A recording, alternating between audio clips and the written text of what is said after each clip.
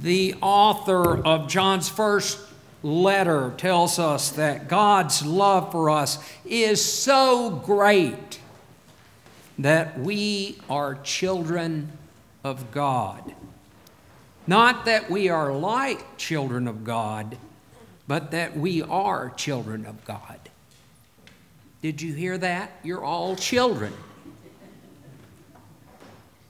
Well, some might not necessarily like the idea of being considered children, even children of God.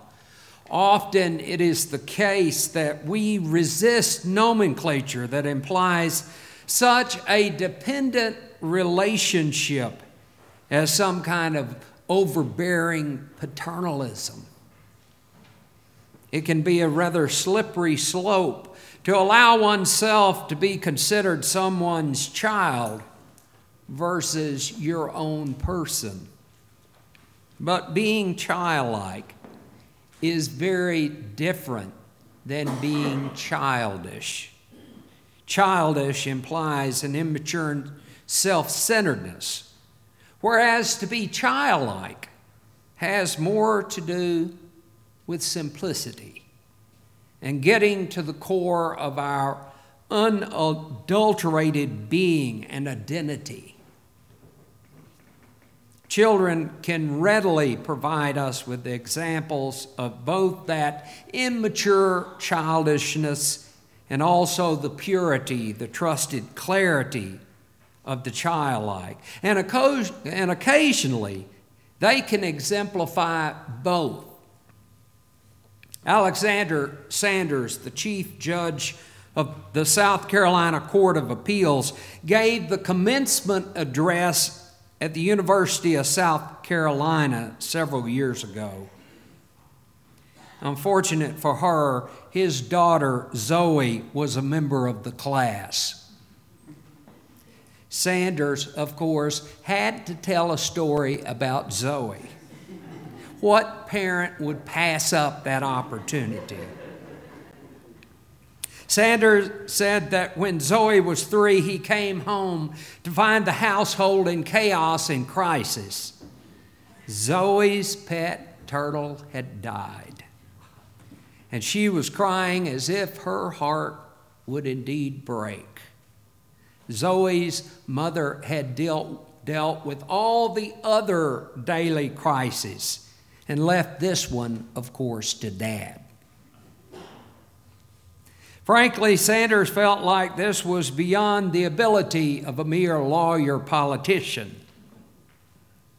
He said, "The mysteries of life and death are difficult enough for adults, but explaining this to a 3-year-old was beyond his ability." But of course, he's Dad, so he tried. First, he made the obvious argument that they would just get another turtle, just like the one who had died. I know you tried this angle before. But Zoe, of course, saw right through that. Even at 3 years old, she was smart enough to know that every living thing is different. There was no such thing as another turtle just like the one who was gone. And so in desperation, Sanders said, "Tell you what, we'll have a funeral for the turtle." Now, I've had a lot of those. Turtles, cats, dogs. Of course, being 3, Zoe didn't even know what a funeral was. So he tries to explain. He used the old trial lawyer's maneuver that if you can't win the argument at hand, take off on something completely beside the point. So he explained that a funeral was a great festival that would be in honor of the turtle. Of course, she didn't know what that meant either. So he tries again. He says, "Well, it's kind of like a birthday party. And they would have cake and ice cream and balloons, and she could have all her friends over." Well, now that started clicking. Finally, Zoe's tears began to dry up, and she became her happy, smiling self again. She was filled with joy at the prospect of what was about to happen. All because the turtle had died. And then, as is often the case, a completely unforeseen thing happened. They looked down, and lo and behold, the turtle began to move. He wasn't dead after all. And in a few seconds was back to his old self, crawling away as lively as ever. And for once, a politician was at a loss for words. But not his daughter. Zoe, at 3, appraised the situation perfectly. And Sanders said that while this incident had taken place 20 years before, he remembered it like it was yesterday. With all the innocence of her tender years, Zoe looked up at her father and said, "Daddy, let's kill it."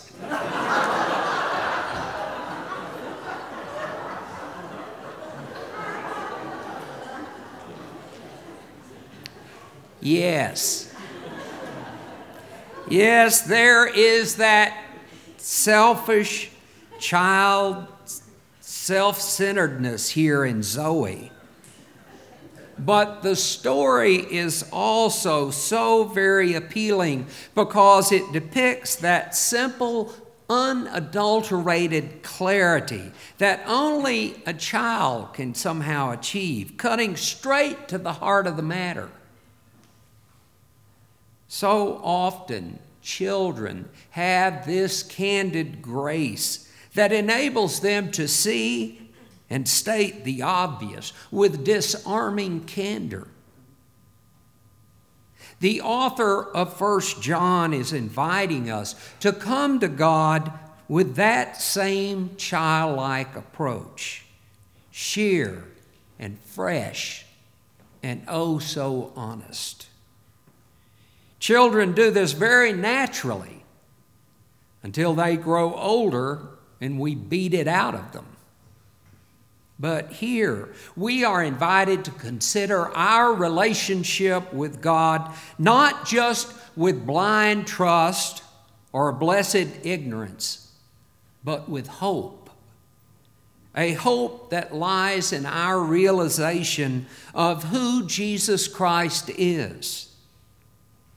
Yes, the world does not realize or understand who Jesus Christ is. Therefore, it's impossible for them to understand who we are and what we're about if we're really practicing Christians. Christians, yes, are indeed an odd and peculiar people. We tend to perplex the world, and at our best, we do that with the simple, candid clarity of children. When Peter and John healed the lame man at the gate of the city, the people were bowled over with astonishment. And so Peter says to them, "You Israelites, why do you wonder at this? Or why do you stare at us as though by our own power or piety we have somehow made him to walk? The God of Abraham, the God of Isaac, and the God of Jacob, the God of our ancestors, has glorified his servant Jesus, who God raised from the dead." He said it's not us doing that. It is what God is doing by faith through us. The world out there will not come to know and understand God because we've wordsmithed the perfect doctrinal statement of our belief in the existence of God. They'll come to know when they see and experience Jesus the Christ oozing out of the pores of our skin as we live out the hope and the unconditional, everlasting love of God. When they see lives healed and transformed by God's love lived out in this parish church. When we can stand here as a faith community with arms wide open and as simply as a child say, whoever you are, whatever you've done, no matter what you think or how different you may be, we are not afraid to welcome you here. God's love is enough, and it casts out all fear. See what the love of God has given us, that we should be called children of God. And that is what we are. Amen.